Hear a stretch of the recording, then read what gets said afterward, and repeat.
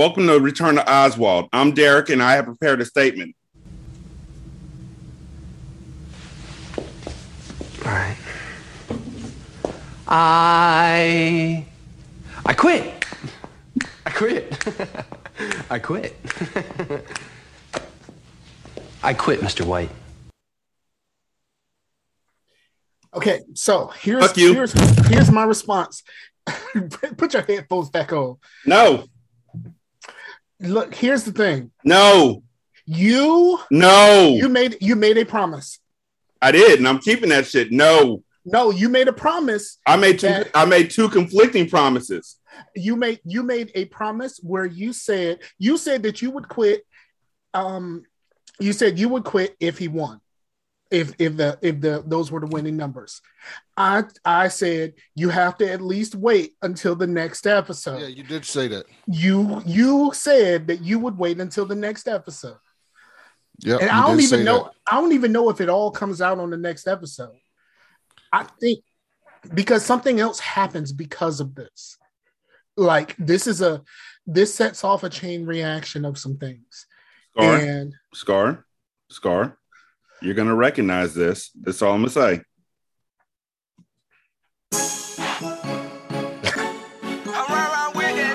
No, sir. You cannot cash out. I'm cashing out.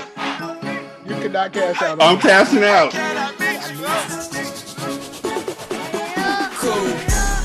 26 so round with that Nina. Ride with a hoe named Keisha, smoking on Keisha. My dollar talk for me, they say, I cannot meet you. G5 out high in the sky, ho, I can't see you. Got a condo on my wrist, girl, I'm cashing out. Got a condo around my neck, girl, I'm cashing out. Okay, for those who don't know, cashing out is when that song was popular. That was also what we used when one of us got fed up on the Dream Team and said that we were fucking leaving. We quit the Dream Team like niggas quit that bitch like 15, 11 times. Yeah. So rest in peace to the Dream Team. I still want that shit back. Man, I love y'all. But anyway, you made a promise to wait until at least the next episode. But this is just the start of this situation. I don't know if the ending is on the next episode. I know how this storyline plays out.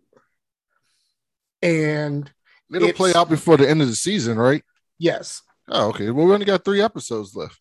Right. So I don't know how when it finishes, but I know this is just the start of it. I am fully prepared if everyone's telling me the truth to quit at the end of the season, but I'd be damned if I don't see this jump the shark moment. This jump the shark moment is worse. It can't be. I can't possibly imagine anything worse than an angel showing up for real. That was not an angel. That was Dylan, bitch. That was Dylan. We're going to stop calling it an angel. Dylan appeared like superimposed against a starry background in a, oh, God damn it. He's an angel. It's worse. We know he's an angel because he ascended. When I tell you he did not ascend. He grew to like 60 feet tall. He's Ant-Man. When I tell you how bad it is, I'm not going to tell you what it is. It's like throwing your controller into your TV while you're playing a video game bad. There was some bad shit in this episode too. Yeah, we about to make fun of it because I can say that I made a new sound clip off some of this shit. I told you, Saeed is at his best when he is doing his theater acting shit. What Saeed was doing this episode? Like his punching it's all theater acting to me. Like it's all like you were trying to make sure that the person way in the back can understand what the fuck's happening. So this episode starts off with Saeed being mad about Robeson murdering Ahmad, which I don't give a fuck about that nigga. I only knew him for like half an episode. And Saeed didn't even like him. Saeed literally was punking him off the table. So why you mad? Why you mad? Look. Sidebar. Fuck all y'all niggas who say that you wouldn't do shit to your worst enemy. Bitch, that's your worst enemy. There's a literal list of things that I will do to my worst enemy. And one of them involves what the fuck happened to Brass in the last couple of episodes when he got gassed in the face with piss, vomit, and shit. I wouldn't do that to my worst enemy. Why not? Because I don't hate anybody that much. Then you don't have enemies. I have enemies. Yeah, I don't hate anybody that much. There's levels to enemies. No, when you go to war, that's your enemy, but they have rules of engagement for a reason. There's things you can't do. Nah, when I go to war, I'm fighting against people I don't know. I know these niggas. So you're George Bush. Like, honestly, war is different for me. If I go to war, first of all, I'm not going to war because I don't know these motherfuckers. I'm not killing somebody I don't know. But my worst enemies, and Scar knows my worst enemies.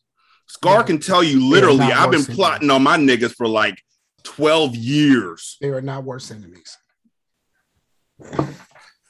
They're not worst enemies. They're just people who did some fuck shit. And Rashani will never let it go. Ever. Not until I get vengeance.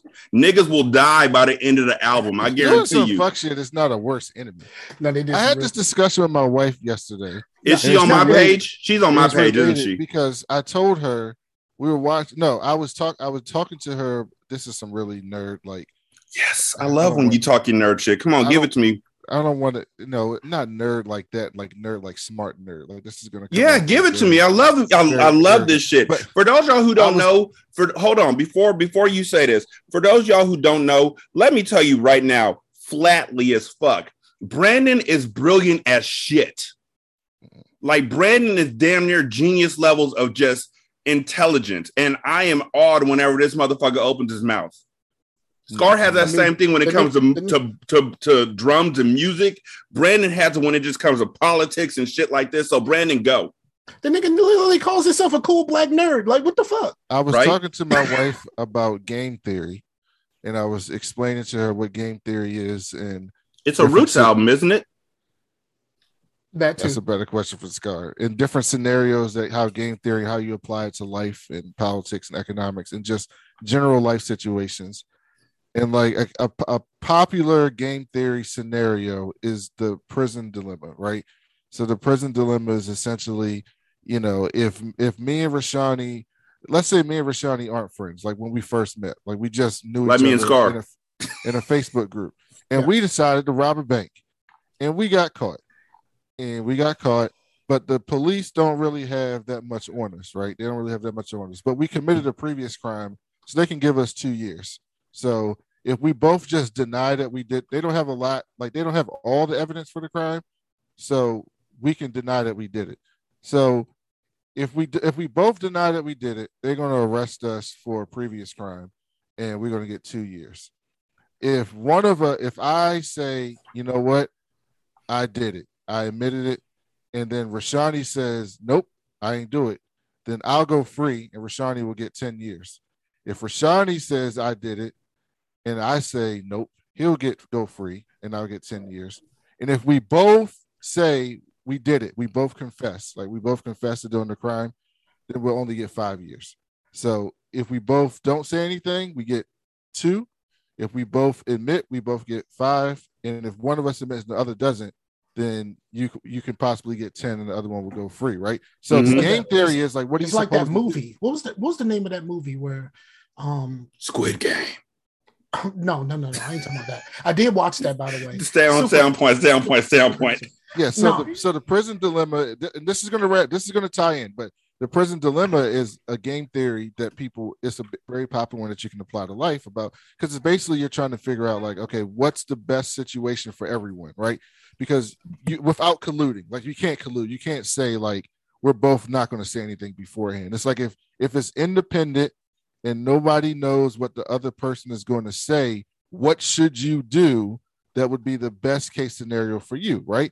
And the answer is you should admit it, that you did it, because 5 years is less than 10, right? And there's no answer. If you don't admit it, there's no guarantee that they won't admit it. Right? So if you won't admit it, you're either going to get 10 years or you're going to get 2 years. But if you do admit it, the max you're going to get is 5, right? the max is not 10 anymore. The max is 5, or you'll get nothing if the other person doesn't amend it, or you'll get out, right? So that's the best case scenario.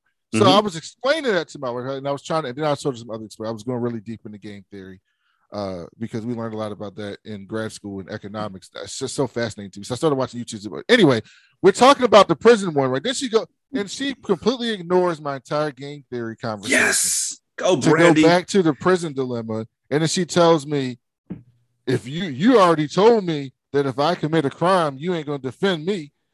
And I said, I didn't say that. I said that if you commit a heinous crime, I'm not going to defend you. Then you said that. And then she was like, well, I said for thicker things. So even though I might divorce you, I'm still going to help you get a lawyer if you commit a crime and stuff. And then then we'll go separate ways, but I'm not going to just like let you rot with a public defender. And I said, Brandy, if it's a heinous crime, I'm not going to leave you if they catch you with some marijuana. And just gonna leave you if he catch you eating a human leg. I said, if you commit a crime like cold-blooded murder. And she said, well, what if I get in an argument with someone on the internet and I fucked them up and killed them? And I said, well, that's different because they approached you and you got into a fight and then it escalated. That can happen all the time. It's called manslaughter. That's not murder. And so we got to this whole argument about like, okay, what, I would do this to someone. I would do that to someone. And I'm like, why would you do those things to someone? And that relates to Rashani. He's talking about his greatest enemy. You know how much an enemy you have to be for me to want to shit, piss, and bleed into a bucket and throw it on someone? It doesn't take much. Like that is extreme levels of harm that you must have caused me. See, hold on, pimpin'. See, so you were talking about game theory. Let me tell you about gang theory, okay? Gang theory states clearly on page number 5. Nigga, what, sir? The gang theory states clearly on page 5, chapter 187. The funk ain't over till somebody dies. If I catch you on the street, you caught. There's enemies everywhere, and you got to eliminate the enemy before they eliminate you. You got to take out the ops. Right? You got to pull out that Megatron-sized blammer, and you got to get them niggas where they get you, dog. You got to get them niggas.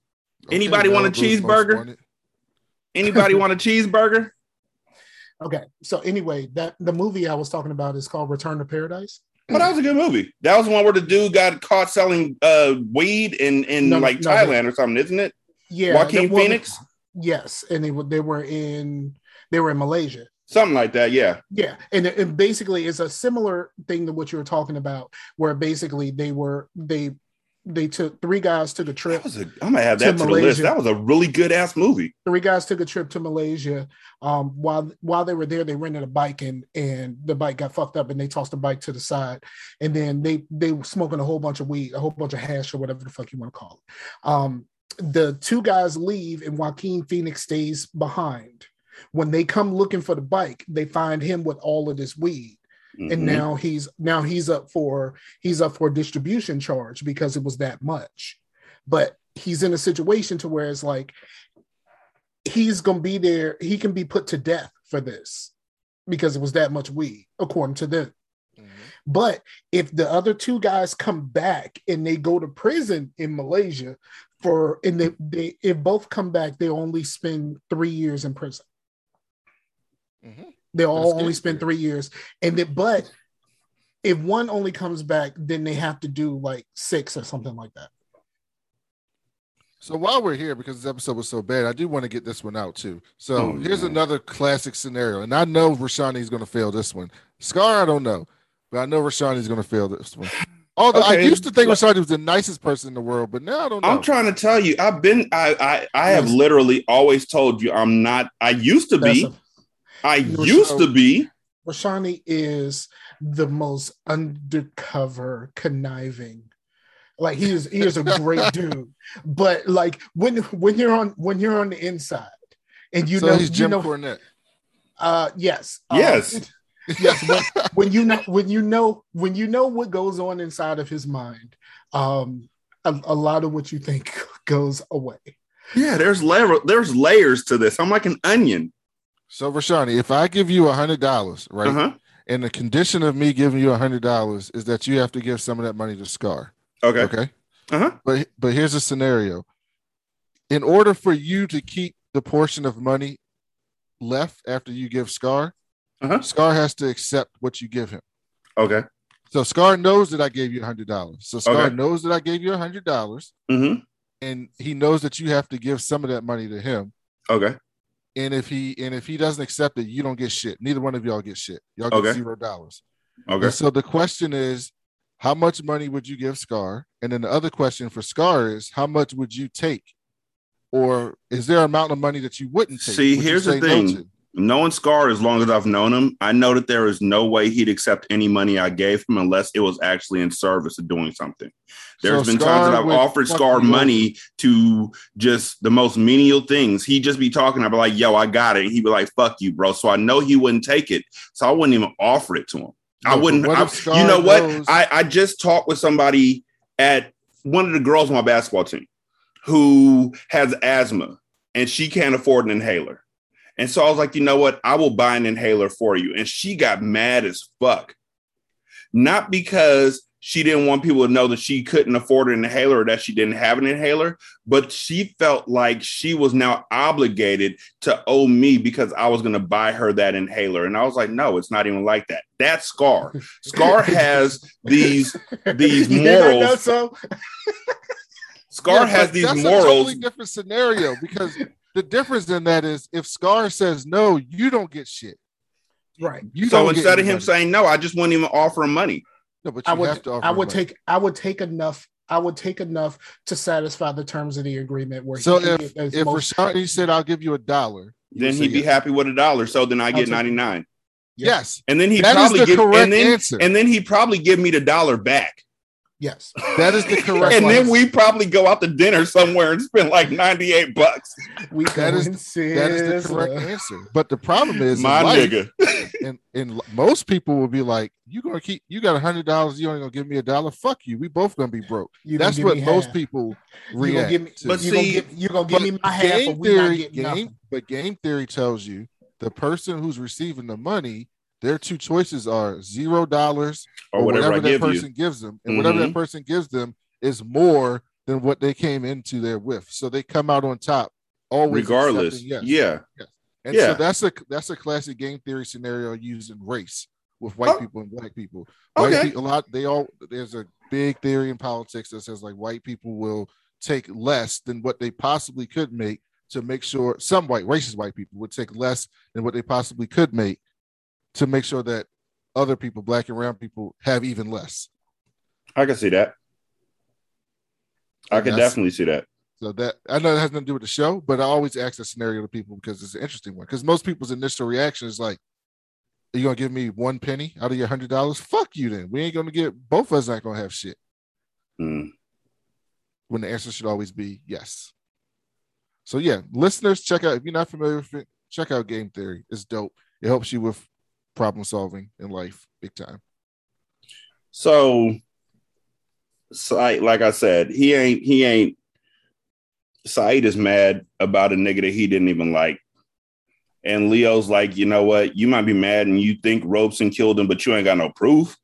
So since you ain't got no proof, get the fuck out of my office, more or less. Because Saeed is like doing an investigation and Leo's like, on what?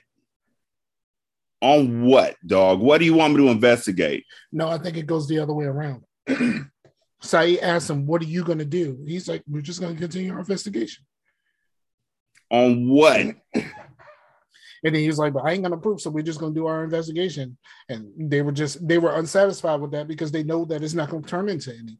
Mm-hmm. So they walked out, and Saeed was like, "He gonna get his. He really reminded me of Black on Belly sitting on the couch with no pants on, rubbing his dirty ass into the couch. Y'all gonna get yours, B. Y'all gonna get yours." Then Robeson is delivering the mail. I would think in a just world, you wouldn't have an openly racist person delivering the mail. But I don't know prison. You would think Everybody has a job. I mean, what you want to you would think though. You would think though. I would rather them deliver the mail than to put them in the kitchen. I would have them on textiles. What's textiles? But clothing. The dress shop. Yeah, I would have him in there. You want him in fucking with people's clothing that you got to put on? Yes, I would rather have him fucking with clothing than telling me that he's refusing to give me my mail. I don't think there's a good place to put racist people in that Right? that piece of society. Like there's not a good place to put them. So like Just gotta deal with them. The mail is as good as any. Yeah, I feel you. And as far as we've known, at least there's always a guard in the mailroom. Except for when Ahmad got stabbed up. But somehow people's thumbs and fingers were making their way. They weren't in the mailroom. Where were they? Because they were like, you're receiving packages. We got to check to see if you're stealing. He was stacking some like food or like food supplies boxes or something like that. That's what he was doing when they. I thought they had him in the mailroom. I think he was near at or near the kitchen. So Robeson is delivering mail, and Omar comes up and says, "Hey man, you got any mail for Saeed?" This was the best part. I hope you have this clip. Yes. Yo, you got Minister Saeed's mail in there? You know, Omar, I discovered that the minister and I have something in common. Yeah, okay. We both support slavery. For me, slavery don't exist anymore, which is a damn shame. But according to this book in the library, for those Muslims, slavery is alive and well in Africa. That's right. I figured Saeed must have known that too, since he went and got himself one. You. What you jabbing about? I ain't nobody motherfucking slave and shit, man. You tote that barge. You lift that bale. Use his house, nigga. You motherfucker! Omar! Come here. Yo, look.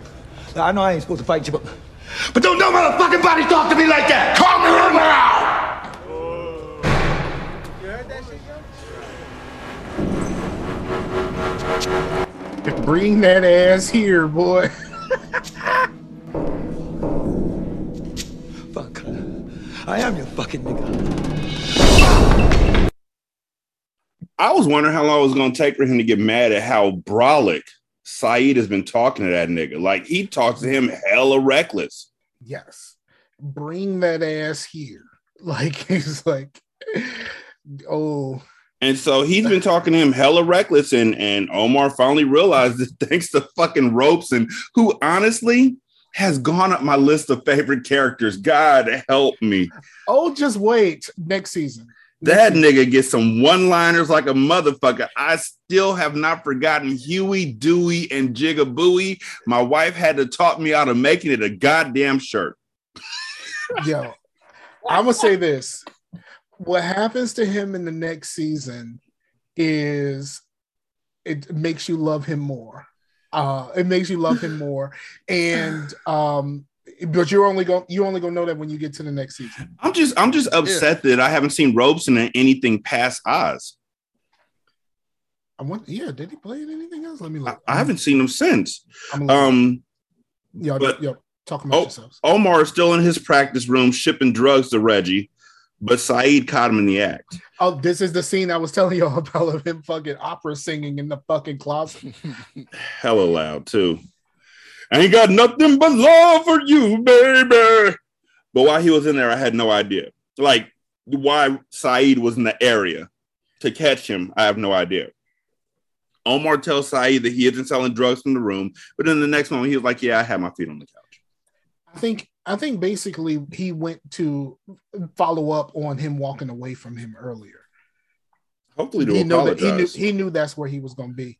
But he apparently says, he was in Robeson. He was in Bad Boys 2. Oh, really? Mm-hmm. A couple episodes of Law and Order. Okay. Chung Chung. And that Numbers movie. Numbers, never heard of it. It was that weird fucking movie with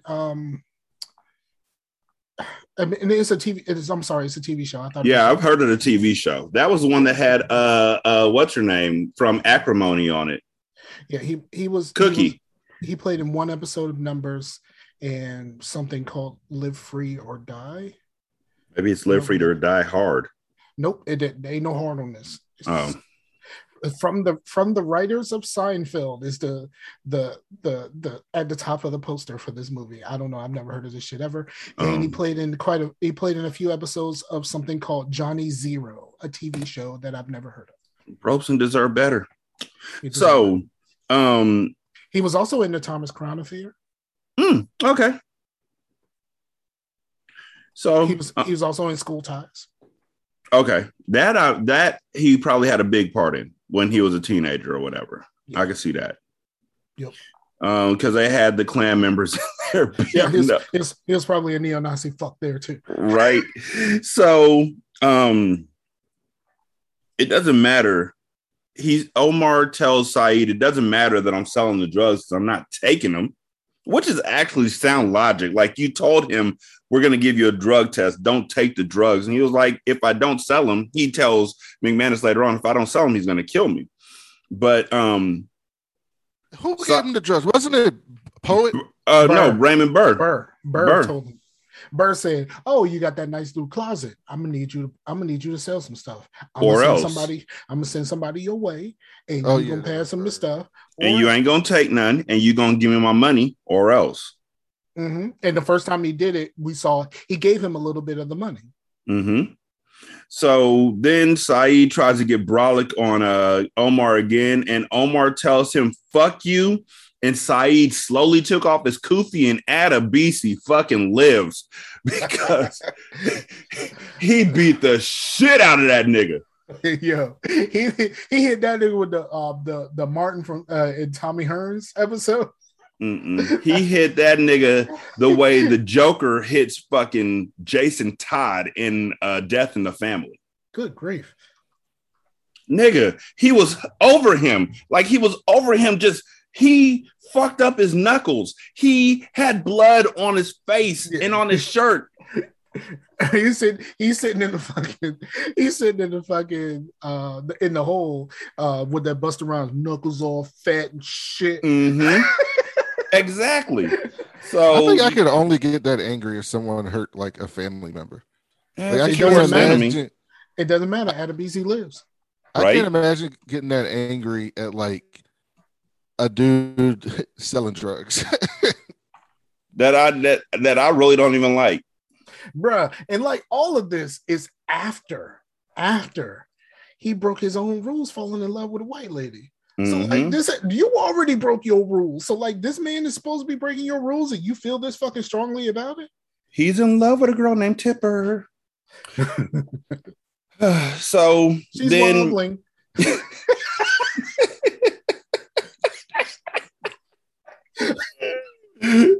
So then McManus comes in to talk to Saeed, and McManus or Saeed says, I let myself down, basically. I'm waiting. For what? An explanation. Like I said. For what? For the beating you put on White. A reason makes a difference, McManus. I beat him. I beat him. I meant myself. Everything was going so well. Why didn't you come to me? You don't get it, McManus. You don't get it. The only thing I need to get from you is an explanation. And until I do, you can fucking rot! That escalated quickly. That was two theater majors going heads up. I realized after like watching McManus go off that when McManus goes off, he sounds exactly like my boss when he goes to fuck off. Ooh, White? Yeah. Okay. But my boss is, he's a bleeding heart liberal, exactly the same. Oh, okay. So then Omar is going downstairs, and Arif stops him and is like, "Yo, man, you threw our imam into the hole. So now you're alone. The only person who was watching out for you is gone." Basically like telling them to watch your back. And then Omar walks past them, and literally everybody in the day room, white, black, Latino, Sicilian, they all stand up and stare at this nigga. And I'm like, what the fuck did he do to y'all? What did he do to all of y'all? Like, right? there's a couple people and there's a couple of groups that he may have a little bit of issues with, mainly the Hispanics and the gays. Those two groups justified because he beat up he beat up a gay person, said hella homophobic slurs, and the Hispanics he beat up Chico.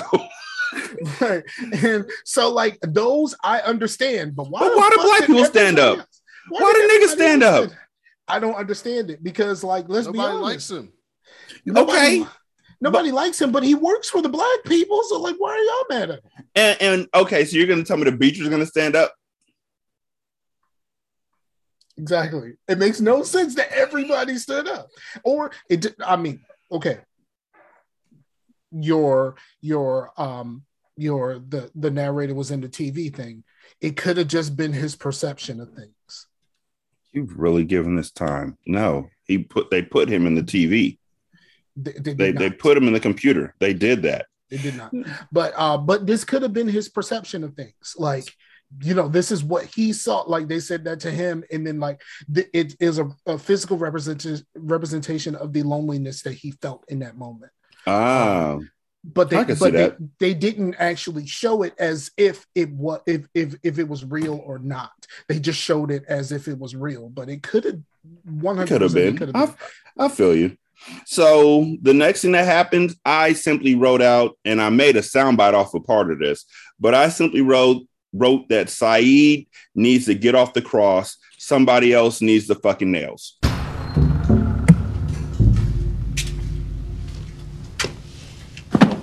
Come on. We're going back to M City. What if I refuse? You'd be the first person who did. I'm not ready to leave. I don't deserve to. You know, Omar told me what happened and why. Why? And yet again, I lost my humanity in pursuit of what I thought was the greater good.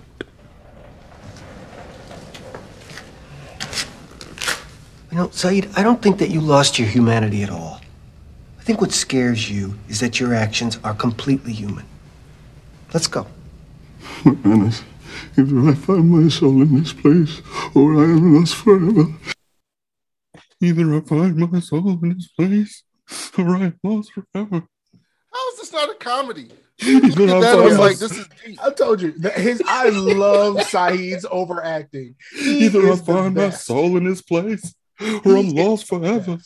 I need to see a Saeed and Pacino scene. Does he act like this on Chicago Fire? I don't know. I've never watched that shit. The building burned down and it was lost forever. Because she got a great ass. Like I need to see these two people in the same room in a decently long scene. I need this. We need this for the culture, dog. Like we need this. Either I find my soul in this place or I am lost forever. How do they not just say, all right, we need to redo this?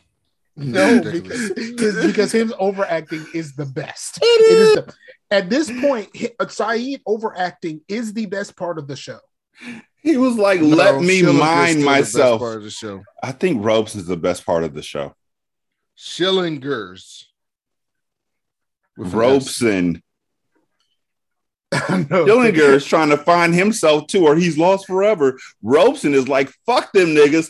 Fuck them Latinos, fuck them Sicilians, and fuck anybody who ain't riding with us. Next season, there's going to be somebody that's going to butcher the fuck out of Schillinger's name, and it is hilarious. Is it Master P again? No, because you know Master P shows up that he one time. He never shows up. He fucking ascended alongside Dylan. He got sent back to Louisiana. Oh man, or I'm lost forever. I need more time, please. Please. Man, this is crazy.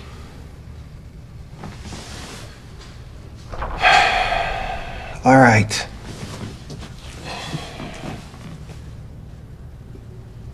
I'll wait to hear from you. And then you're back in M City. So then we find out Chucky has a staph infection that's resistant to medication, and he's scared he's going to die. And that I remember hearing about this in like real life, that people who were in hospitals at the time were getting sick because there were like penicillin resistant staph infections that were like killing niggas. I don't want to bring down the show, but it's 100% what happened to Jay Bird. It is?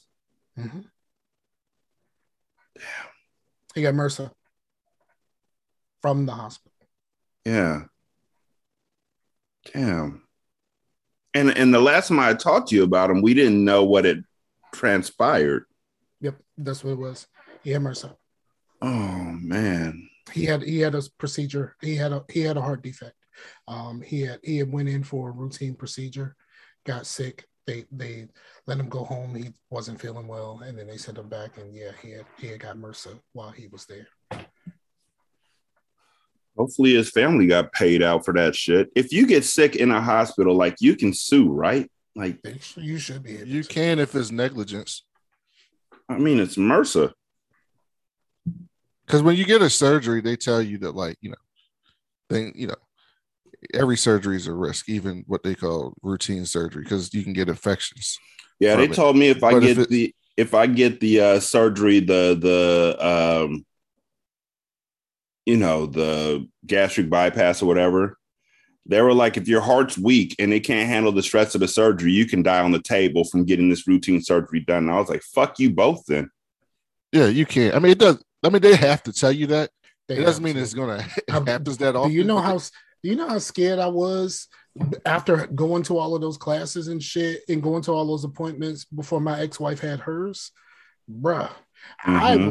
I was crying. I was just like, she was just like, I'm going to be okay. And I'm just like, I just don't want you to die. Mm-hmm. I'm never going to give you up. Sorry. So in reality, you're more like in that scenario, you're more likely to die from like all the complications of being like way, way overweight. So well, Chucky is like, I'm scared that I'm gonna die, and this is the most. She didn't even satisfy him. She was just like, "We're gonna do our best." Well, I mean, what the fuck are you gonna say to Chucky? Her bedside manner was ass cheeks. It was really bad. Like, you should at least try to assure him we're doing everything we can. I think you're going to be okay. We're just gonna keep trying whatever we can, and I think you'll be fine. Even if it's not true, like, I think you'll be fine. Is the way to go about this. Yeah, you just gotta lie to niggas sometimes. Sometimes niggas deserve to be lied to. Sometimes. So then, after Chucky is all scared that he's going to die, Franklin shows up. And so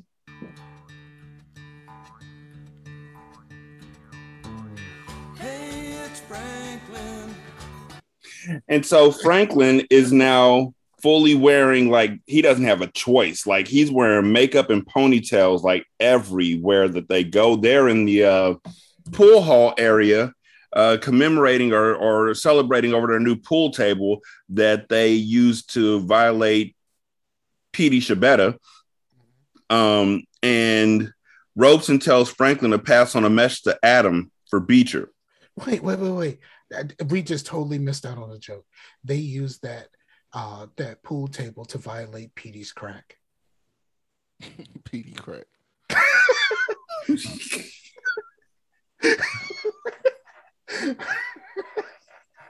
Oh, anyway, Adam and Beecher just happen to be finishing up a run in the gym, which I've never seen that track in the gym ever.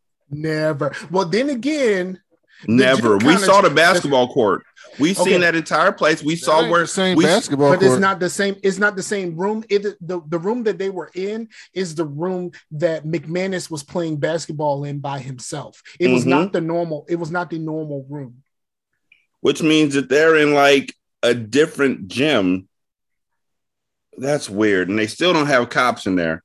And Beecher's like, all right, I'm going to escort you back to Emerald City. And Adam, who is like, I fucking hate this guy. He's totally a dude, bro. And he gets on my nerves. And he's homophobic as fuck. Just wait. But Adam tells Beecher, I'll be okay. And he goes over and he talks to Franklin. And Franklin is like, hey, man, it's your fault that I'm in jail. I didn't even want to rape that girl. And Adam's already said it wasn't his fault because he was drunk. So is no one going to take responsibility for this shit? The answer is no. And And then Franklin, but from what we've seen, only one of them actually did it. The other dude was just there and didn't do anything to stop it. Well, they both there. And so Franklin calls Beecher a homophobic slur, and then Adam beats him up. And then Adam goes to see McManus, and he talks to McManus and gets his way out of having to go to the cage or the hole. And Beecher's waiting at the stairs, and Beecher's like, and Adam's like, well, what you said will worked. And Beecher tries to put his hand on the shoulder, and Adam shrugged him off when he tried to talk to him afterwards. Yeah, and then here comes the worst part of the episode. Yeah, and then after that, well, not quite yet, but like that the I guess the episode's part resolution to this is the worst part of this episode. Yes. So then after that, Beecher and Schillinger talk, and Schillinger apologized for abusing Beecher and asked Beecher if he forgives him. And Sister Pete is like, well, do you? And Beecher's like, you know what? I don't know. But it seems like, Schillinger's trying to turn over a new leaf or whatever it may be. And then Keller and Catherine talk, and Catherine talks about the body that he was caught with. And he's like, well, the witness can't see at night, so you can't prove it was me that did it. And she was like, but you had the fucking body, Keller. No, yeah. No, I didn't. No, I didn't. Said, no, I didn't. It wasn't me. Mm-hmm. And it seems like Catherine is starting to kind of feel Keller. Like, I don't know. Then he tells her that he had a dream that Beecher was president of the United States, and to tell Beecher that. So Catherine leaves out to go tell Beecher that and to see Beecher. And Officer Claire tells Keller that she had a dream about them, that they were gladiators. And Keller's name was Sextus, and her name was Cunninlinga. She is hands down the worst person in that building. Like, Jesus Christ. She is the worst. She is the absolute worst. Cunninlinga and Sextus. Like, that does not sound like Xena Warrior Princess at all. But Keller's like, you know what? I've had sex with all types of people. I will have sex with you too. And so they start kissing. Catherine tells Beecher that if he ever heard about if Keller ever told him anything about the killings, she needed him to tell her. And she also lies to him when he said, did Keller give you any messages for me? It didn't make any sense for her to lie because the thing that she would have told him didn't make any fucking sense. It was really innocuous. Like it had nothing to do with anything. Right. So then after that, Schillinger goes and talks to Beecher. And I thought this was a really good scene. So I need to talk to you. Look, I didn't want to say anything in our session, but I tried to convince Robson not to rape your boy Gunson. But you know Robson, he's headstrong. Anyway, the Sicilian stopped him, and I'm glad. You're glad? Well, not glad exactly. I'm like you. I'm all turned around, I'm trying to stop the shit in my life, but it's Oz. I realize I can't stop most of it, but I can do some things. Now, I heard what's going on. The warden won't let you see Keller. So, I'm offering on my next mail run, take a letter to Keller for you. You'd do that? You would? You write it up, I'll slip it through. I'm, What, amazed? In shock? Suspicious. Well, you have every right to be. But I swear to you, on the graves of both of my sons, I'm just trying to make up for the past. Trying to clear my conscience so I can move on.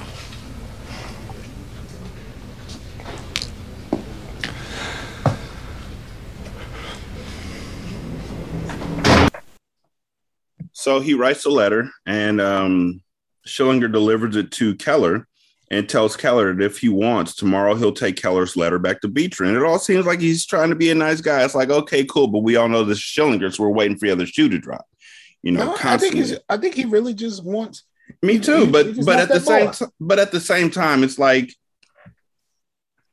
it's Schillinger, and we're watching it as a TV viewer. Like, what kind of fuckery is going on? And then Beecher talks to Adam in their pod, and Adam asks him about his history at Oz. And again, I really don't like Adam. He believes that Beecher's only being nice to him so he can sexually assault him. Adam says he doesn't want to spend another minute in a cell with Beecher after they get into a fight. So McManus put him in the cage. McManus wants to transfer him out of Emerald City completely, but Beecher believes he could turn this asshole rapist dude bro into a good person. But really, he's acting worse than Omar White was. Like, he's screaming out homophobic slurs like for a good minute. Yeah, and it's just the slur. Over and over again. Over and over again. And it's just like, bruh, like, we get it. This is what you feel about the situation. Do you have to say it that many times? Right. So at this point in time, I was just hoping he would die. I ain't gonna lie. I ain't gonna try and sugarcoat it. Nothing like that. I wanted him to be set up to die. That would be great if that would happen and he would die. And Brandon, I know you don't feel the way that I feel. I'm okay with that. I really wanted him to die by the end of this episode. I know what happens, so I can't say anything. And so, but I hate this. I told you when this shit started, when they came in, I said, I fucking hate this storyline. I hate this storyline, and it carries over. I fucking hate this storyline. Every bit of it. And so the next thing that happens is that Schillinger and Beecher talk in the cafeteria. And Schillinger tells Beecher that he'll give him a job in the mailroom so he can see Keller every single day. And Beecher would have to leave Sister Pete's office, though. And Beecher's like, well, that's shit. That's nothing. I'm in. And Schillinger's like, yeah, there's one more thing that I need in trade. And that's Adam. I need you to tell the Sicilians to back off and let me do whatever I want with them. And Beecher sees through what Schillinger is offering, which is like, you think I'm going to give you this boy, this man, got to stop calling these rapist white men boys, that I'm going to give you this man because I want to see Keller again. And Schillinger was like stunned. I really thought it was, he said, I really thought that was going to work.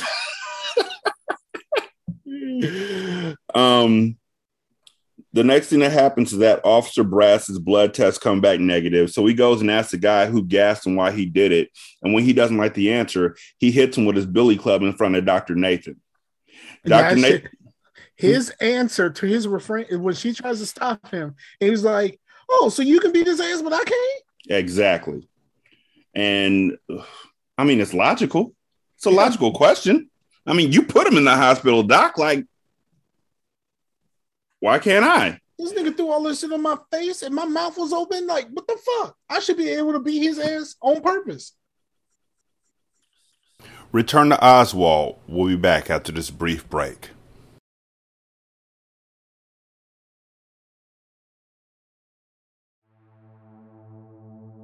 California has the largest population in the United States and the site of some of the most famous true crime cases in history. But there's more than meets the eye to the crime in California. Join Sean, Jessica, and Charles on the California True Crime Podcast as they cover crime both infamous and overlooked from around our state, while looking at the deeper history that goes beyond beaches and movie stars.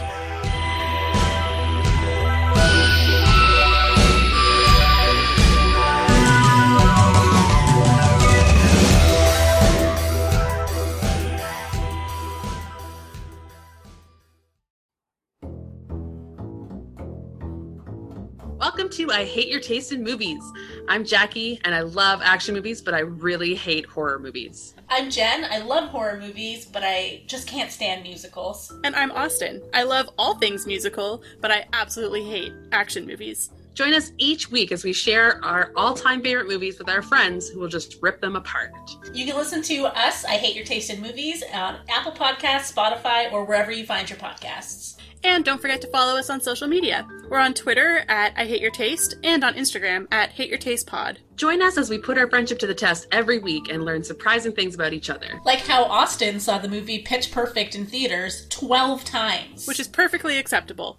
Or how Jackie played with oil cans as a child. Normal childhood behavior. Or how watching a zombie movie makes Jen want to eat chicken wings. There is absolutely nothing wrong with that. We release new episodes every Tuesday. And for the record, I hate your taste in movies.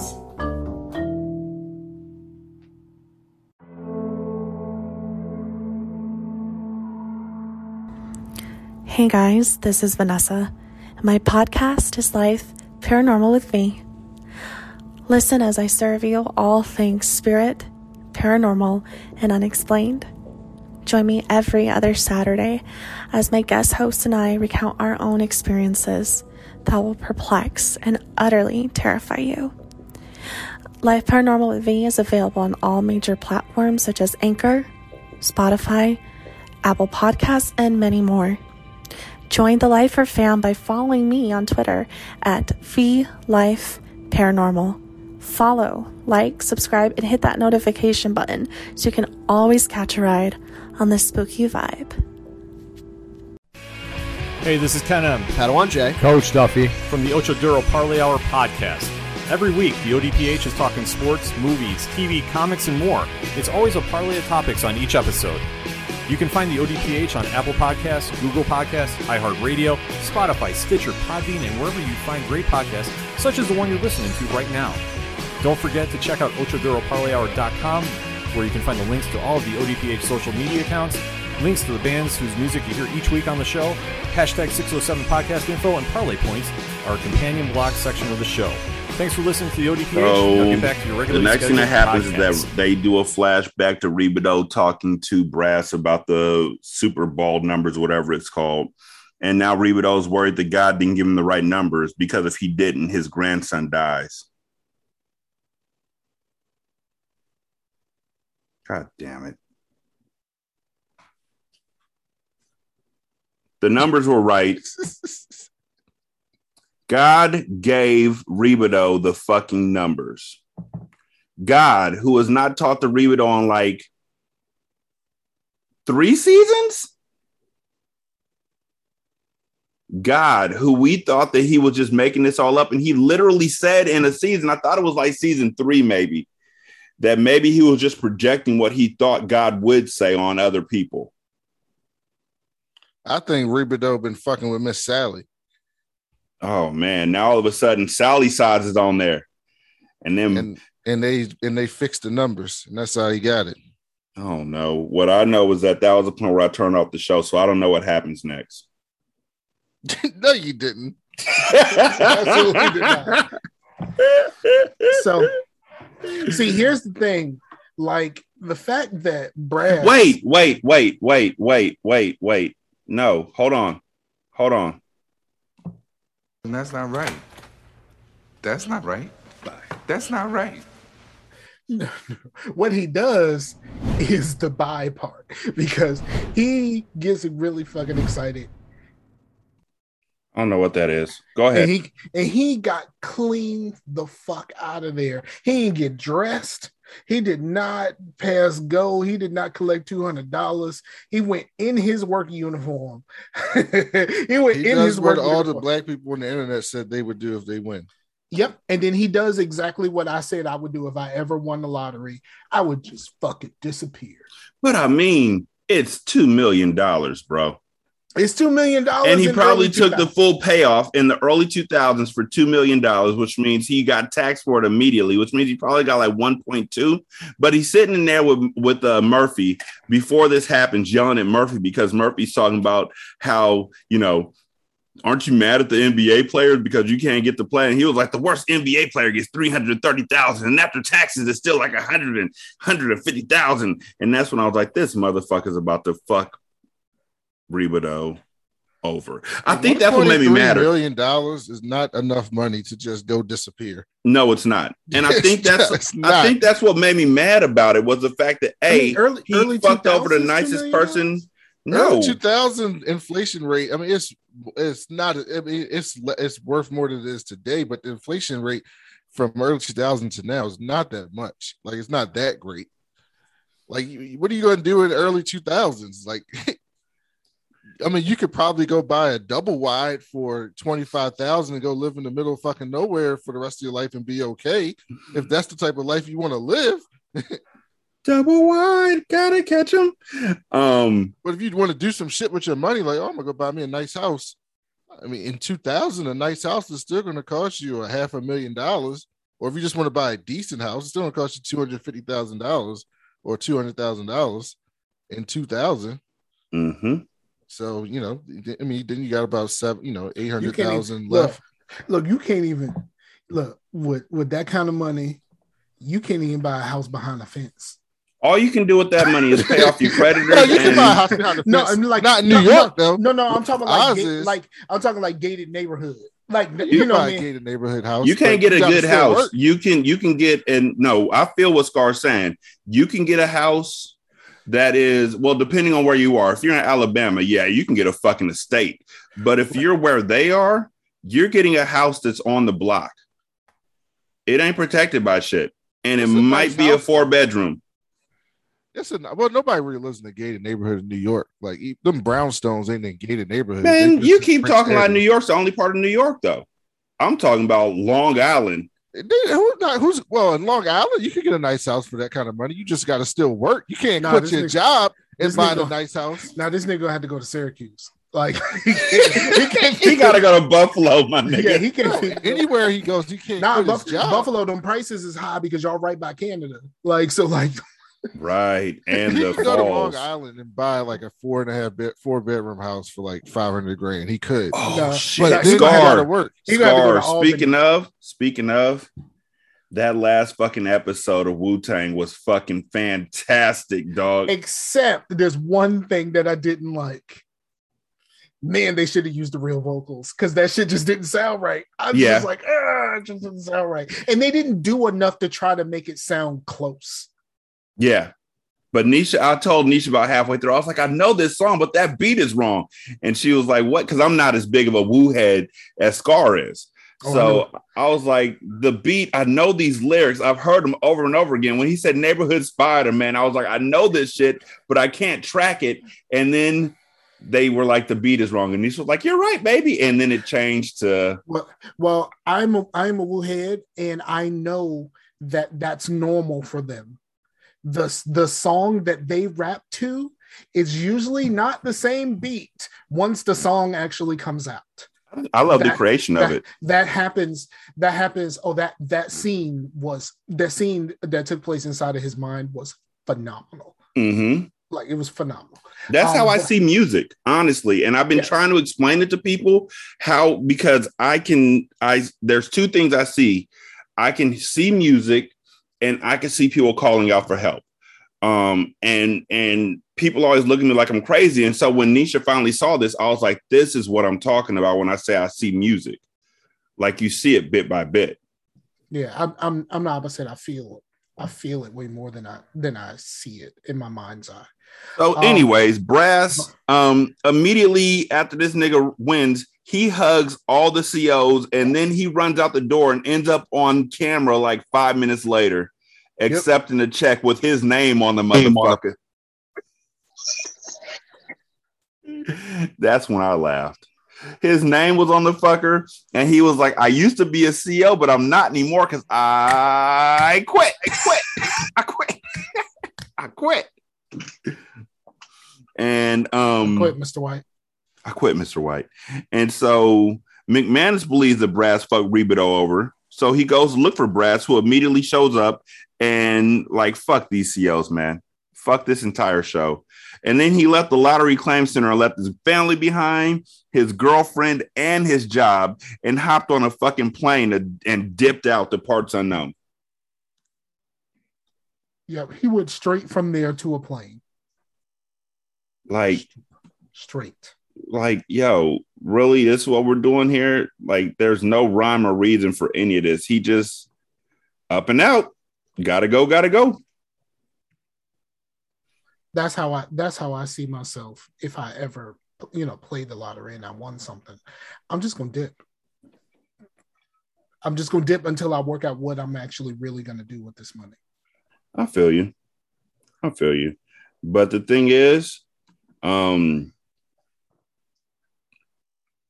Murphy came in and really, because McManus and Brass are a lot like Leo and Clayton as far as a survivor's guilt or a guilt of what happened.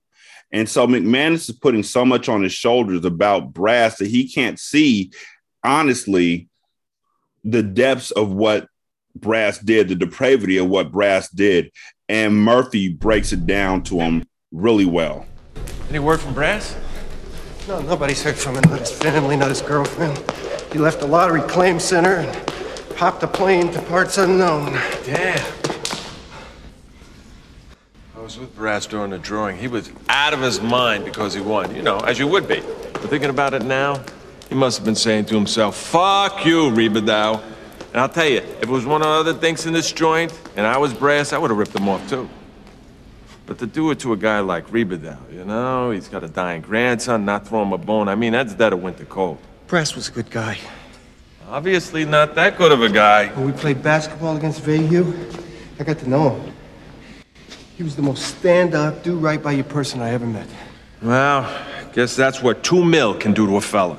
No, it wasn't the money. He felt fucked over. I mean, he had a big pair of gigantic NBA tits in his face, and we say to him, no. You work in Oz, you get your Achilles tendon slashed for no good reason except McManus can't keep his fucking mouth shut. You gonna blame yourself for what happened to Brass forever? Yeah. Dave Brass came to Oz and filled out an application. Nobody forced him to do that, right? Got his leg fucked up. That sucks, but this is a maximum security prison. The poor guy got piss and shit thrown at him. He could get AIDS. That'd be a lot worse than being a goddamn gimp. But you know what? He filled out an application. Tim, every night, I get down on my knees and pray to God I don't get shanked when I come to work. But what if it happens? I mean, what if one of these fucking animals ends up butt-fucking me? You gonna blame yourself because you brought me into Oz? Because if you did, you'd be a goddamn idiot.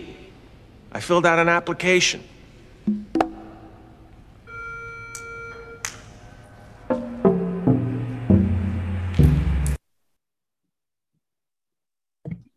$100%.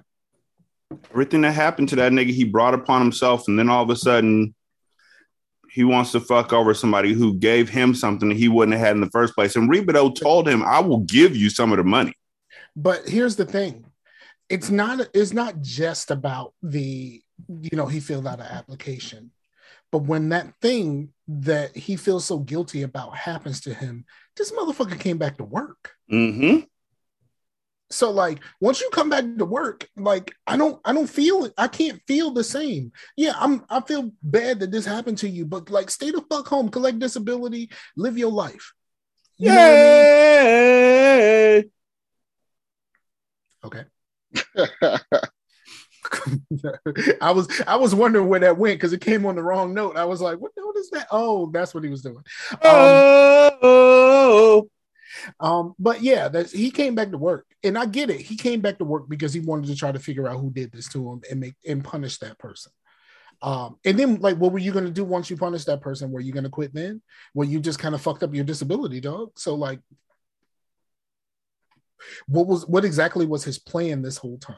He didn't have a plan. No, he didn't. I'm 100% certain he had no plan. He just money. And that's what made him willing to fuck somebody over. Yep. Who honestly didn't do shit to him. I think, like I said, that's the thing that pissed me off the most is that this is like Murphy said, Murphy had her dead on the head. If Omar White had done that, yeah, fuck that dude. But Ribadow. Yep. Ribadow doesn't fuck with anybody except when he went through that phase when he had that tumor. Exactly. And like when he just, wanted to kill niggas. Yeah, but that lasted like a week. only because he got stopped from killing. he got stopped from the second one, and it was just like, okay, dog, I'm really tripping right now. Also, because niggas were like, we don't believe it. You need more people. Exactly. Only person you wanted to kill was his best friend. Get the fuck out of my face.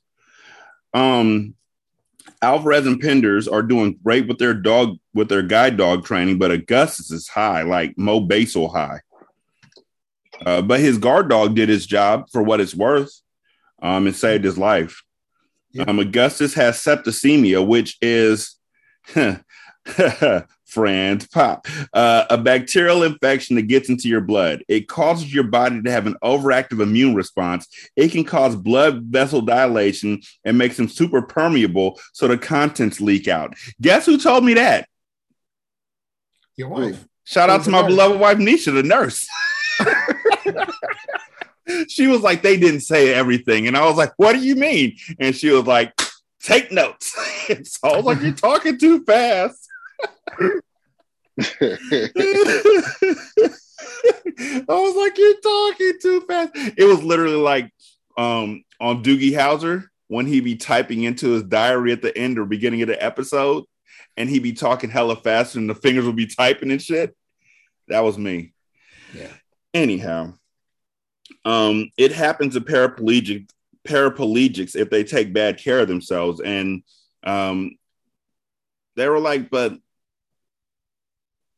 Augustus takes better care of himself than anyone I know. He's like fastidious about that shit. And she was like, yeah, maybe, but I found a shitload of heroin in the system. So that part.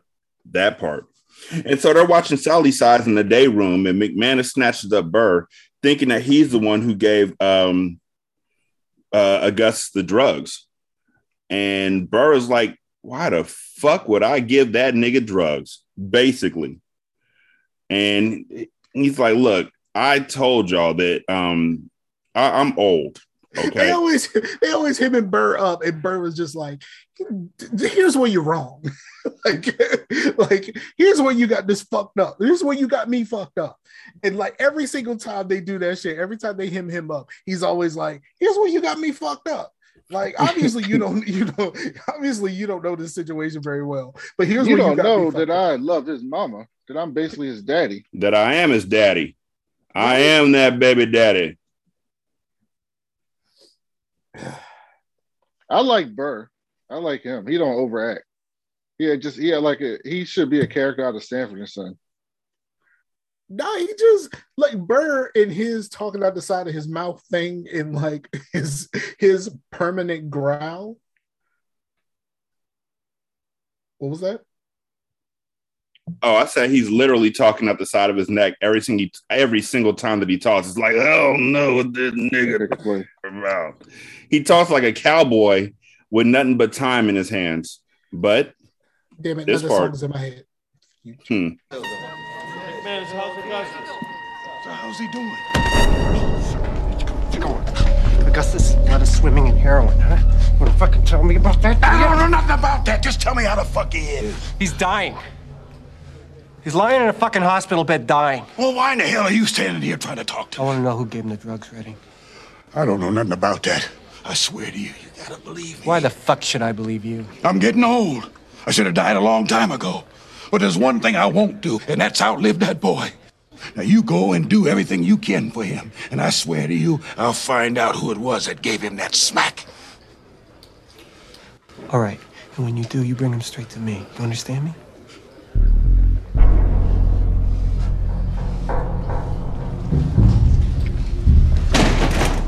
Yo, Bird, how's that boy doing? You've been feeding him tits. Why?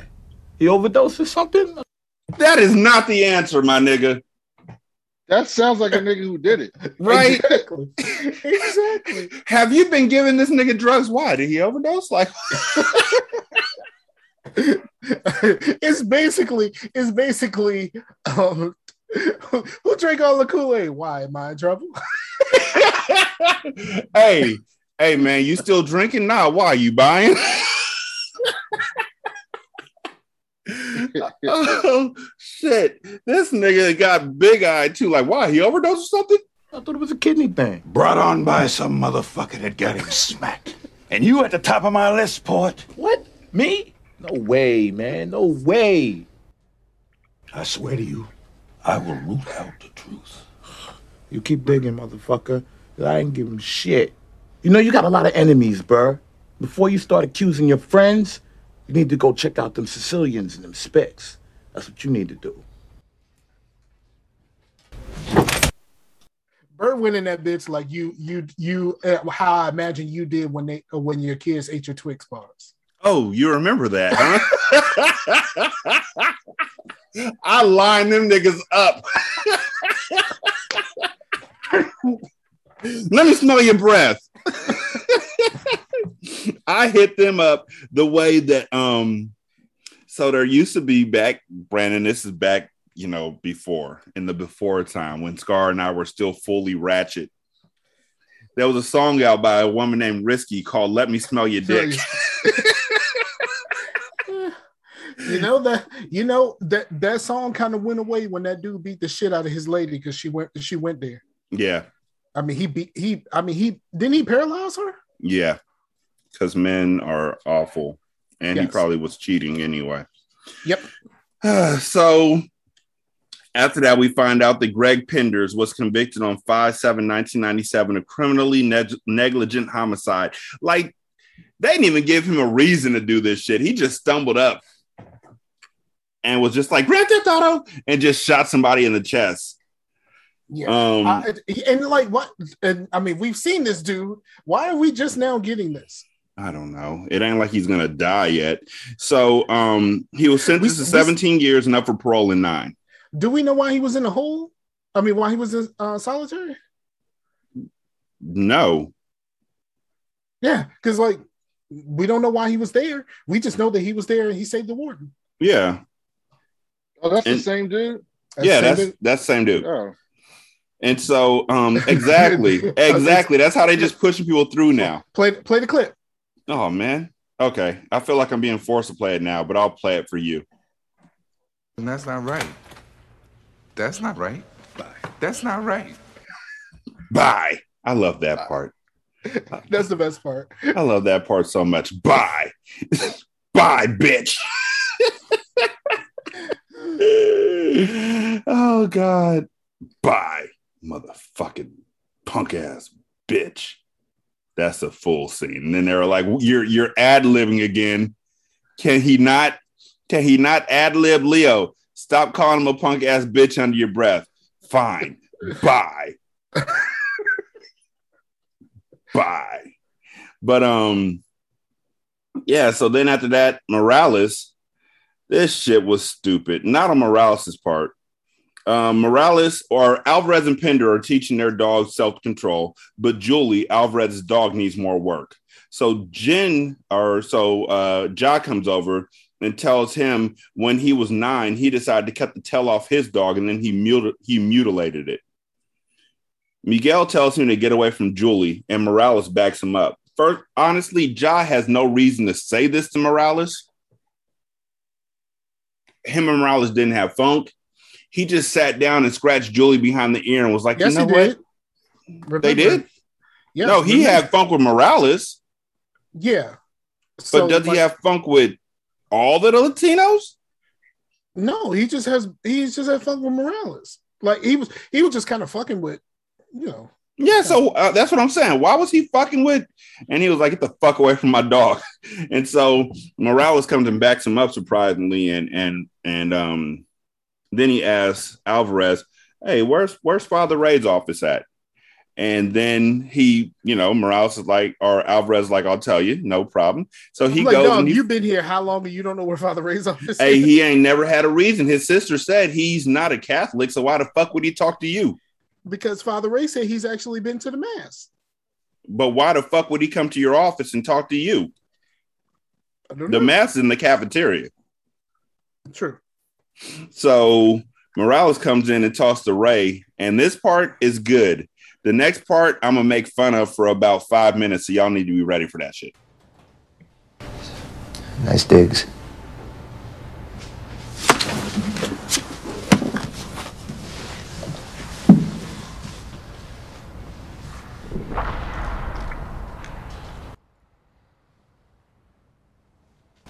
So? I fired a guy once. That's why I'm here. I chucked his useless ass into a transformer. Now, he begged me not to kill him. I mean, that's what put me over the edge. The begging. So now you're feeling guilty about this? Fuck no. I'm thinking I was the last guy to hear this Jag's voice. I own his last words. I'm not following. I got a feeling you own my sisters and I want them.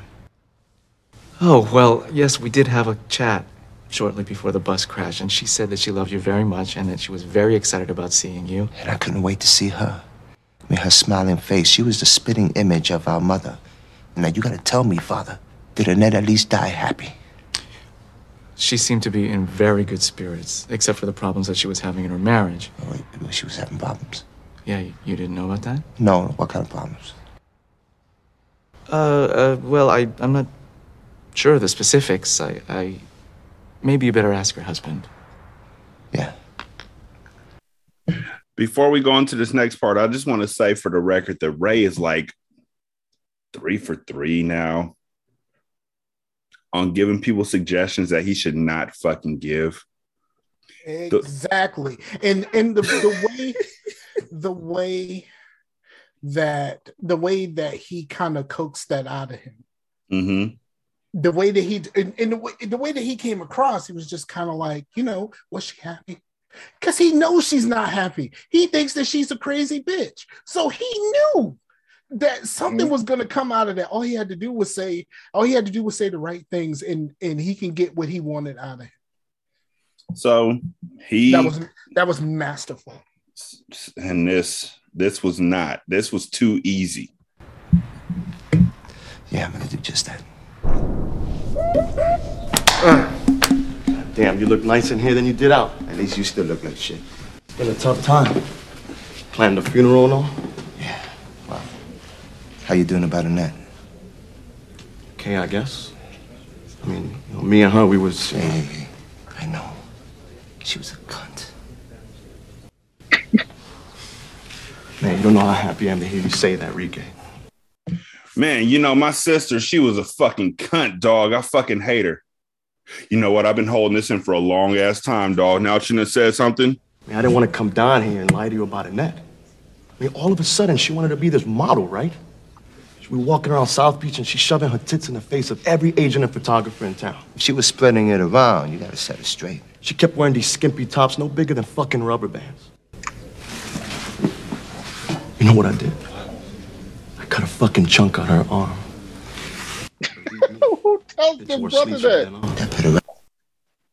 Who tells the brother who is literally in there for murder? Exactly. A brother that she knows is that he knows is connected in a way that can get you touched, dog. Like, even if he didn't do anything right then and there, this dude can get you touched. Mm-hmm. But he can do it on his own.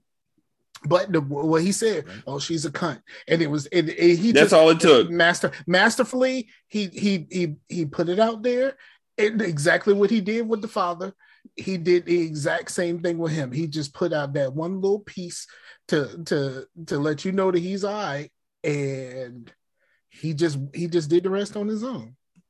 And like, why did you not notice that? Like, his reaction to this. He didn't have much of a reaction, but it was a reaction nevertheless. Oh, yeah. You can look into a murderer's eye and see when they go, you know what? I said too much. Girl would spread her legs for anything that moved, and sometimes for things that didn't. I mean, I don't like to disrespect the dead and all, but... You know what, Javier? You never will again. My sister was a saint, you motherfucker!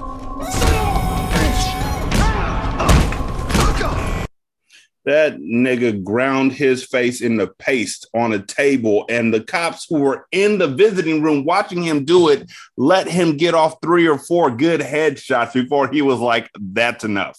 The cops were looking like, oh shit, this nigga getting off. The cops were like, he really said that. Not only did I cut a chunk out of her arm, but then she kept spreading her legs around and she's a fucking slut. Wait, why are you getting up? Wait, Exactly. wait, what? Wait. I thought we were both mad at the same person at the same time, dog. Like, what is this? Why can't we be friends? Why did he overdose?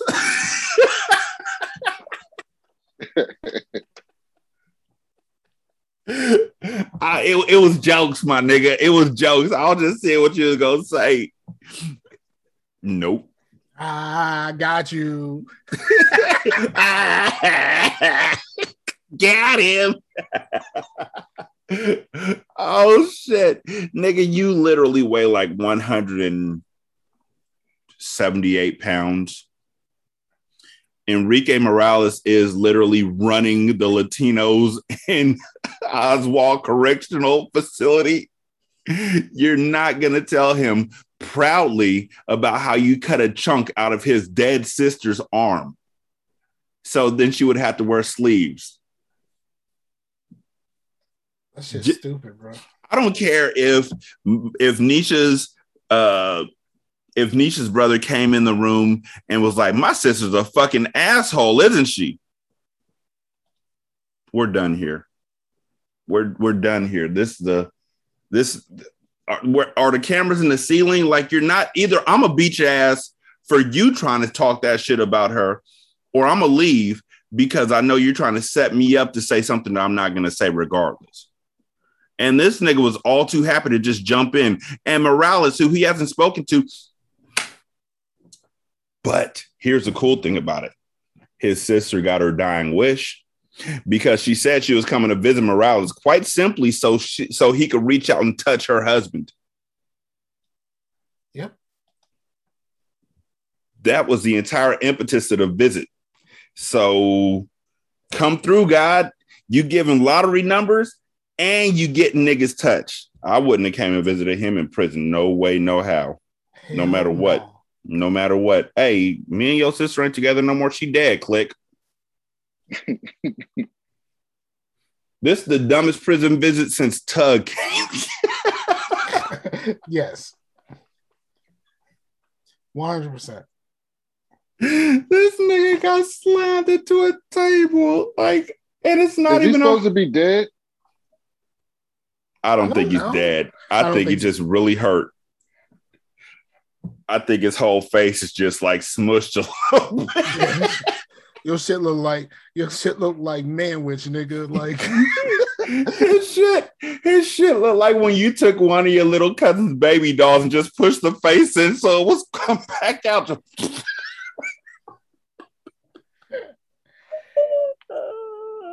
Why you grabbing my hair, dog? Why did he overdose? Oh God. As soon as Morales grabbed the back of his head, guard. And then Morales, why was the father in the fucking in the area of the fucking solitary? I am shocked Morales didn't give that nigga finger guns as he walked past. He gave him a look like I got him, my nigga. Thank you, Jan.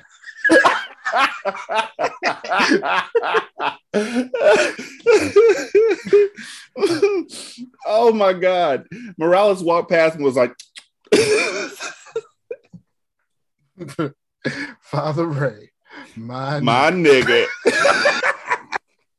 I'm gonna put some shit on your books. Oh man. I'm gonna have my little baby cousin come give you a blowjob. Oh shit. That nigga beat him in the paste. Like, I'm not coming to visit a facility like this where obviously you didn't give a fuck about your wife, dog. That's all I'm gonna say. Obviously you didn't give a fuck about your wife. So why the fuck are you going to visit her brother?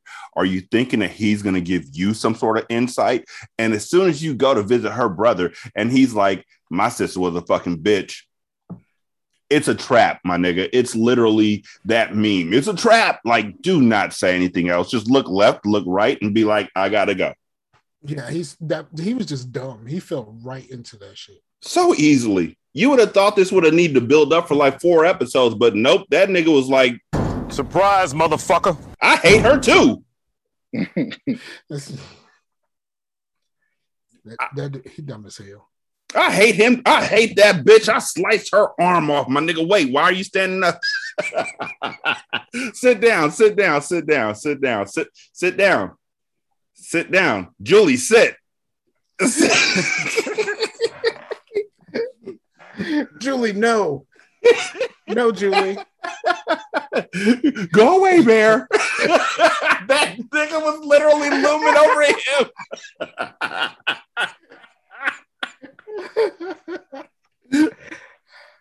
That nigga was looming over him like, oh my God, I feel so guilty when I say this. That nigga was looming over his head like when your kid gets a math question wrong 3 times in first grade and you tired. Nigga, say 5 one more time. 3 plus 7. Oh my God. No, I said 3 plus 7 is not fucking 4.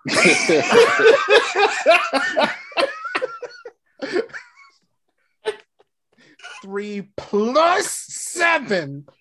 Use your fucking use your fingers. Use your fingers. Oh my God. Why are we still here? 3 plus fucking 7. Oh, that nigga got fucked up. I was just so put out for that nigga. Like, you didn't see that coming, dog? I saw it coming from a mile away. Shark in the water.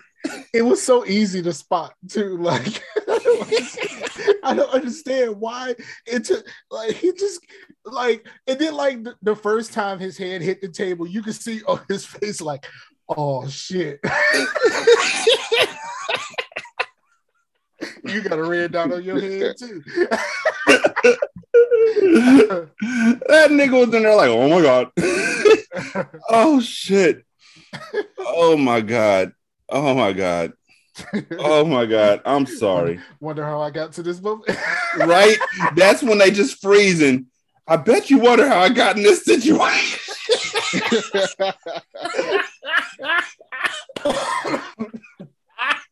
Yeah. And then they just, oh my God, that's when I did a flashback. Oh gosh. Oh shit. Picture it, Sicily. You know what? I saw that Sopranos movie, so y'all don't have to. I was going to watch it. It's boring. I heard that the dude that his son did pretty good as him. Yeah, but Tony didn't even have a role. He was like a background to the background to the background. Oh, really? Yes. Didn't they get Carmela in that bitch?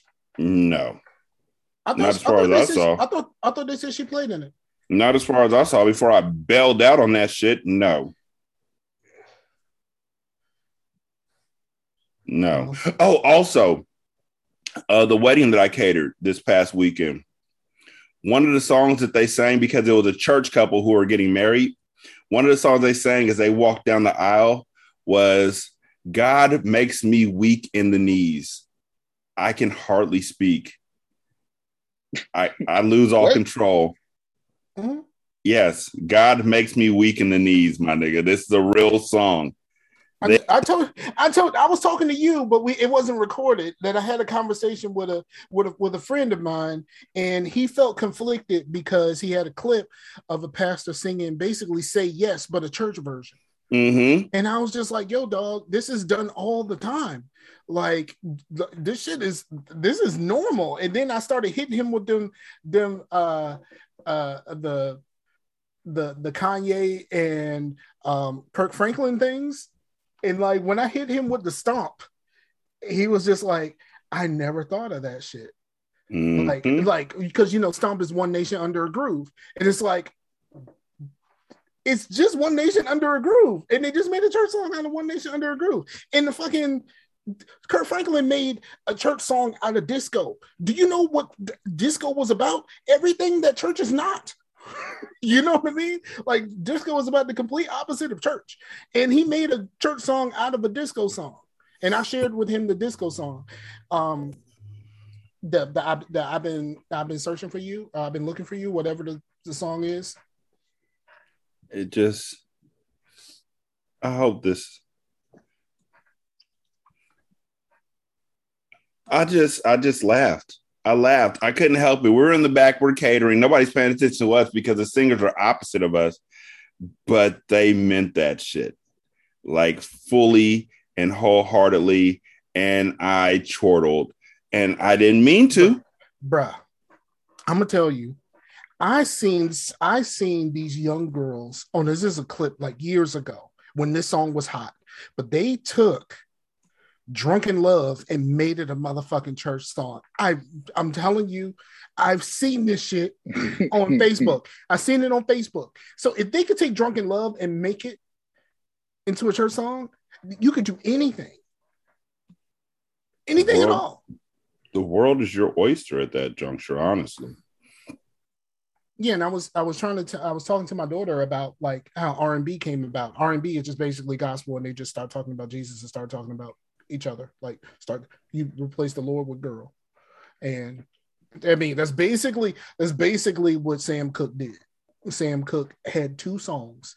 His first song that he did that was R&B was exactly the same song that he did as a church boy, and he just changed a couple of the words. It's the exact same song. But at the end of Morales beating the shit out of his ex brother-in-law, I guess, because it is now. Like we said, he walked past Father Ray and looked at him and just kind of stared at him. He didn't even wink. He just stared at him. So you could see in my eyes, I meant every word of what I did. And I know that's the point where Ray was like, why the fuck do I keep telling these niggas shit?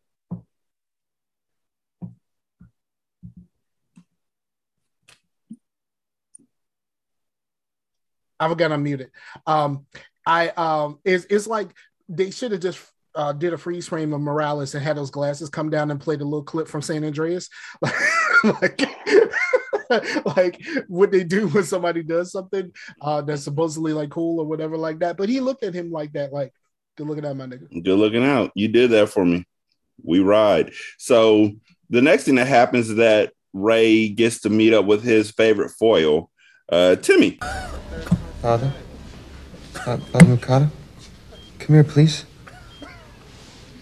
I heard that you've been transferred back from Benchley Memorial, that you'll recover from the stabbing. Where's Hoyt? Hoyt confessed to a series of murders. Today he's being transported to death row. Father, I want to make confession as well. I want to be a Roman Catholic again. No. What? You can't refuse me. I sure as hell can. All the pleasure. That's petty. See right there, Brandon? That's your worst enemy right there, dog. That is his worst enemy. No. It was so simple. It's just like, no. You gotta accept me. I sure the hell can. I mean, this the same motherfucker who told him, I demand to be in the ecumenical service. $50. Oh man. Yeah, he should have just held up an imaginary card and said $50 and then walked the fuck away. So after that, Cyril's beating up a CO, and Ryan still wants him to come back to Emerald City. Sister Pete reminds him that Cyril is in solitary for killing Lee Chen. And Ryan is like, it was in self-defense because Lee was going to rape my mom, which still is not self-defense, dog. That's more like precognitive reactions like on Minority Report. Yep. So there's no one to corroborate the story except for Glenn Shoup, who overheard the whole interaction with Lee and Ja. But Glenn, who is taken in front of Warden Leo, tells Leo, I never said none of that shit. And also, can I go on the PC? Can I go on the PC? the moment you say, yeah, I think I'm gonna need to go protect custody after this, you know his ass is lying. Like, can I get PC'd up? So Sister Peter's like, he's lying. You know he's lying. And Leo's like, well, get Ryan a good lawyer. Get Cyril a good lawyer. Yeah, so but that Catherine, don't make any sense because the whole thing was to get Cyril out of solitary. And they said, we can't get him out of solitary unless we can prove that this happened.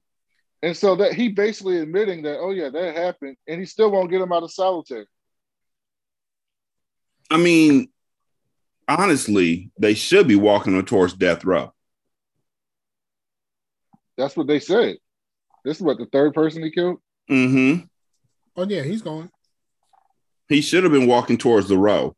But then Catherine takes the case but tells Ryan that he needs a lawyer that'll turn Cyril's case into a media event, and they can't afford that. So Ryan's mom tells him to set up a family meeting to discuss raising cash for Cyril's defense. And so Aunt Brenda and his dad, Seamus, show up, and Ryan's mom and dad fight. And Ryan's mom asks Seamus, hey, right after I had Ryan, like, Cyril was born. Were you cheating on me? And he was like, yeah, I had sex with her the day Ryan was born. And it was like, ooh. And then Ryan was like, or Brenda was like, we're not a family. We're never going to be a family. And there's Ryan's some fantastic acting by Ryan. Like, I don't give a fuck. This scene was just a shit show, but his acting was on point. Like, he was broken by this, and you could tell he was absolutely broken by this. And him was just like, this doesn't matter. Like, why are we like, you know what I mean? Like this is Cyril that we talking about. Like, I'm trying to save his life, and y'all got y'all petty shit going on, and this is fucked up. And Aunt Brenda was just like, hey, this is all there is. This is what we have. This is all there is. Like, this ain't no family, dog. Like, you Bro, think Ryan's we're family? dad is one of the worst people on TV. That nigga's horrible. He gets worse. He is horrid. He gets worse. And so Ryan's mom is like, well, me, you, and Cyril will be our own family, and let's get him a good defense. And that's when the episode fucking ends. Oh no, she plays the piano to nobody in the fucking crowd.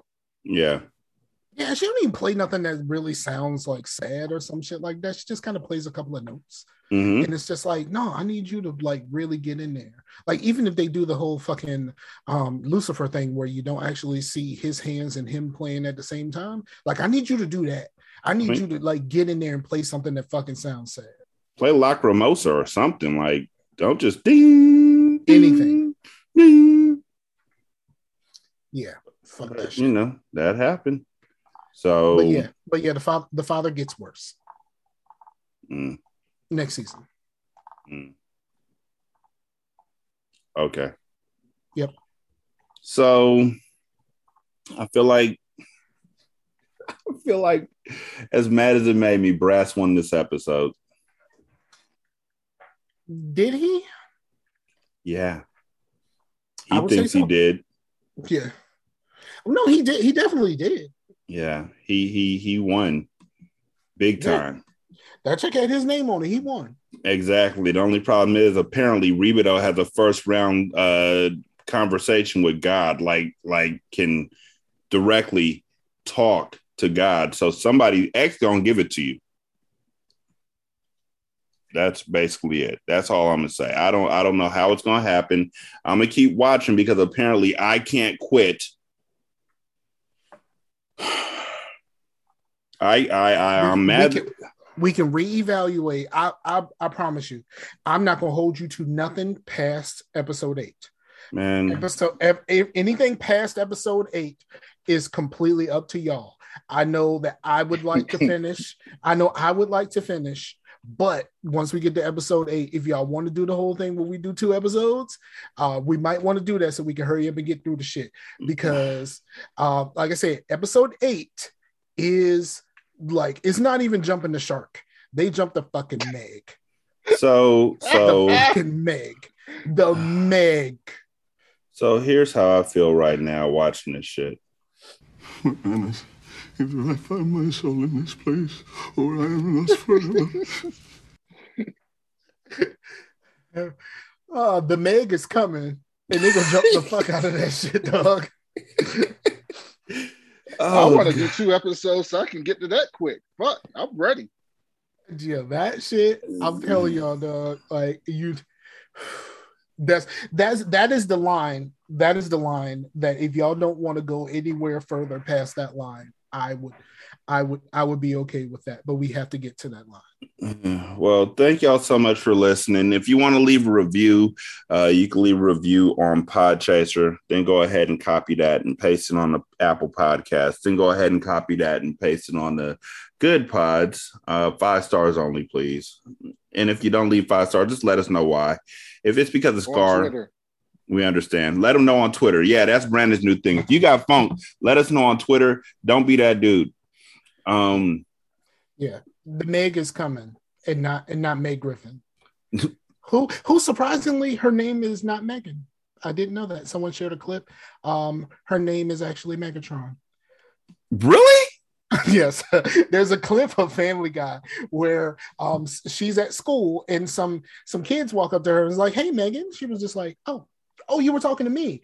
And she's like, "My name is not actually Megan." And then they show the clip of her mom handing the birth certificate to her dad, and the dad changing her name to Megatron right before he hands it in.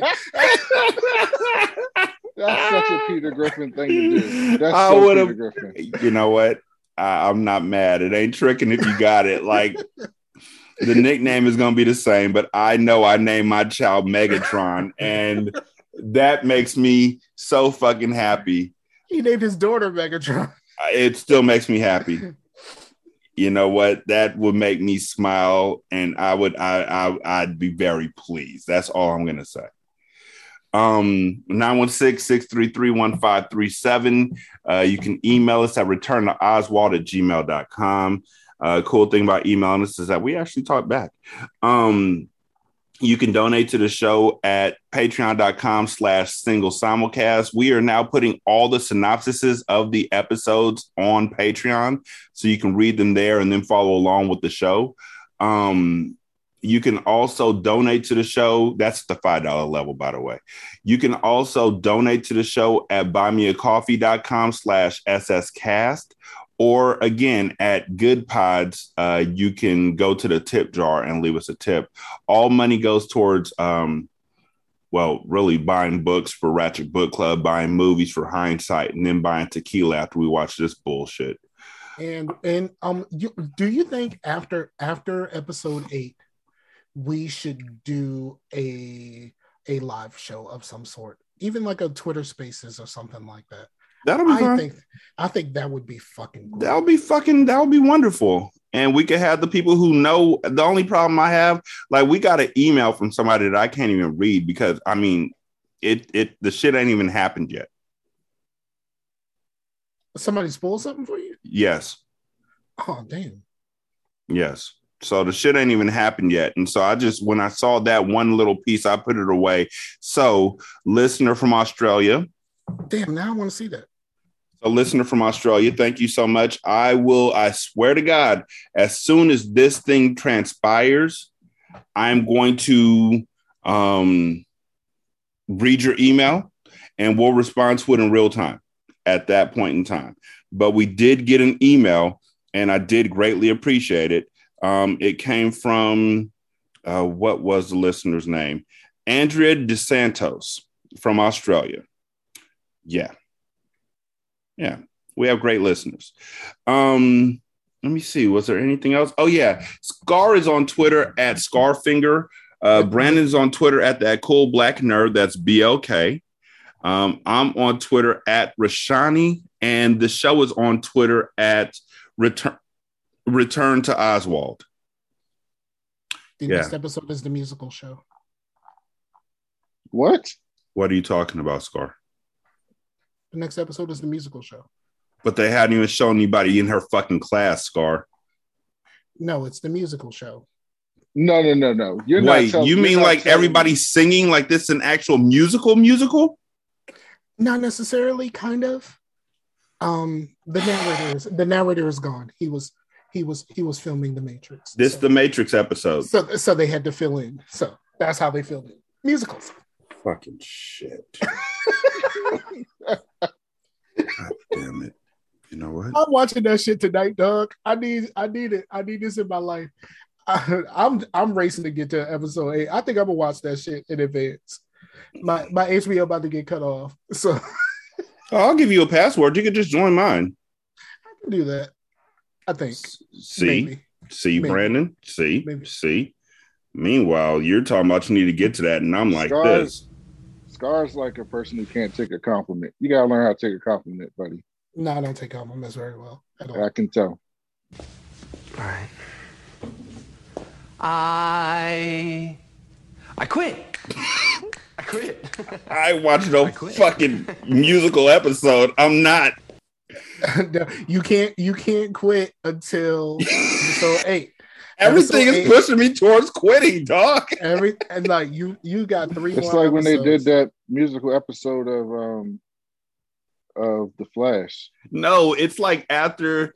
Well, they were kind of cheating though, because both The Flash and Supergirl were both on Glee at some point. It was like after both, after Ferris Bueller, when Cameron's dad's car got crashed into the woods, and after Project X, when they like burnt the house down. Like everything's gonna make me want to quit. Everything you do makes me mad from this point forward in the rest of your life. And if y'all haven't seen Project X yet, fuck that movie. As an adult, fuck that movie. When I was a young adult, fuck that movie. That movie made me mad.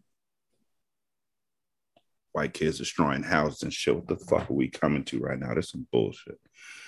Anyhow, thank y'all so much for listening. We greatly appreciate it. Y'all be good. We're gonna holler at you later. Peace. Peace.